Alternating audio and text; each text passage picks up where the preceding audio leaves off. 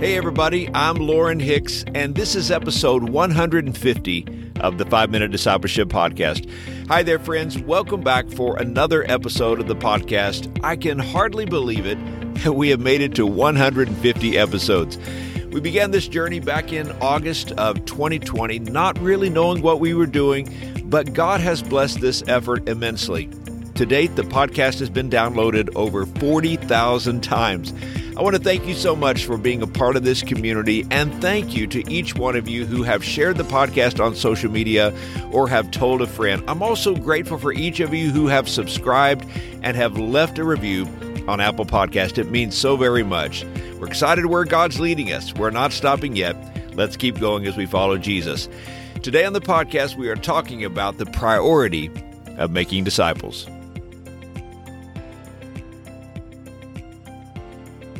A couple of years ago, I attended a major church leadership conference that was designed to resource local church pastors.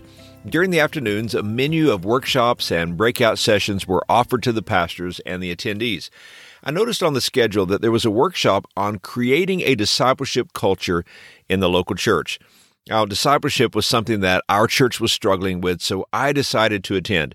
And on my way to the workshop, I walked through the hallways of the convention center, and I passed a large room and noticed the sign that indicated the topic of that workshop was breaking the 200 barrier. I also noticed that the room was packed to capacity. As I made my way to the discipleship workshop, I was surprised to see only a few pastors in attendance.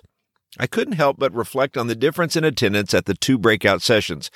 And without criticism, I wondered about our fascination with the size of church attendance and our lack of interest in the commission given to us by Jesus. You know, in Matthew chapter 28, verses 19 and 20, right before Jesus ascends back to heaven, he gives us what we know as the Great Commission. He said, "Therefore go and make disciples of all nations, baptizing them in the name of the Father and of the Son and of the Holy Spirit, and teaching them to obey everything I have commanded you."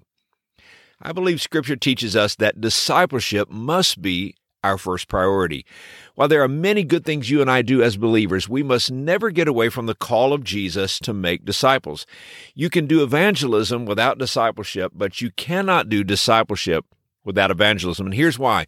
If we teach people to follow Jesus with all of their hearts, they will develop the heart of God for the lost and sincerely desire to share Him with others. I'm reminded of something the Apostle Paul says in 2 Timothy chapter 2, verse 2. He tells Timothy, the young pastor, "The things you have heard me say in the presence of many witnesses, entrust to reliable people who will be also qualified to teach others." Robert Coleman, in his book, The Master Plan of Evangelism, wrote, "The Great Commission is not merely to go to the ends of the earth preaching the gospel, nor to baptize a lot of converts in the name of the triune God, nor to teach them the precepts of Christ, but to make disciples, to build men like themselves who were so constrained by the commission of Christ that they not only followed Jesus themselves, but led others to follow Him too." For the past several months, I have personally wrestled with why discipleship has not been more of a priority for the church today. And I've come to believe that a major reason discipleship is not a priority is because we are impatient. In our American culture, we love success. And for us, success usually means numbers. And we want those numbers right now. But real discipleship is slow. Jesus spent 3 years with 12 guys. Most of us have not spent 3 years discipling anyone. Our churches have discipleship classes, and then we leave people to learn and grow on their own. As a pastor, I believe sermons are helpful. Podcasts are great too. I have called this podcast a discipleship podcast. Books are very useful too, but certain dimensions of discipleship can only happen in the context of relationships. Disciples are formed by disciple makers, intentionally, personally, one soul at a time.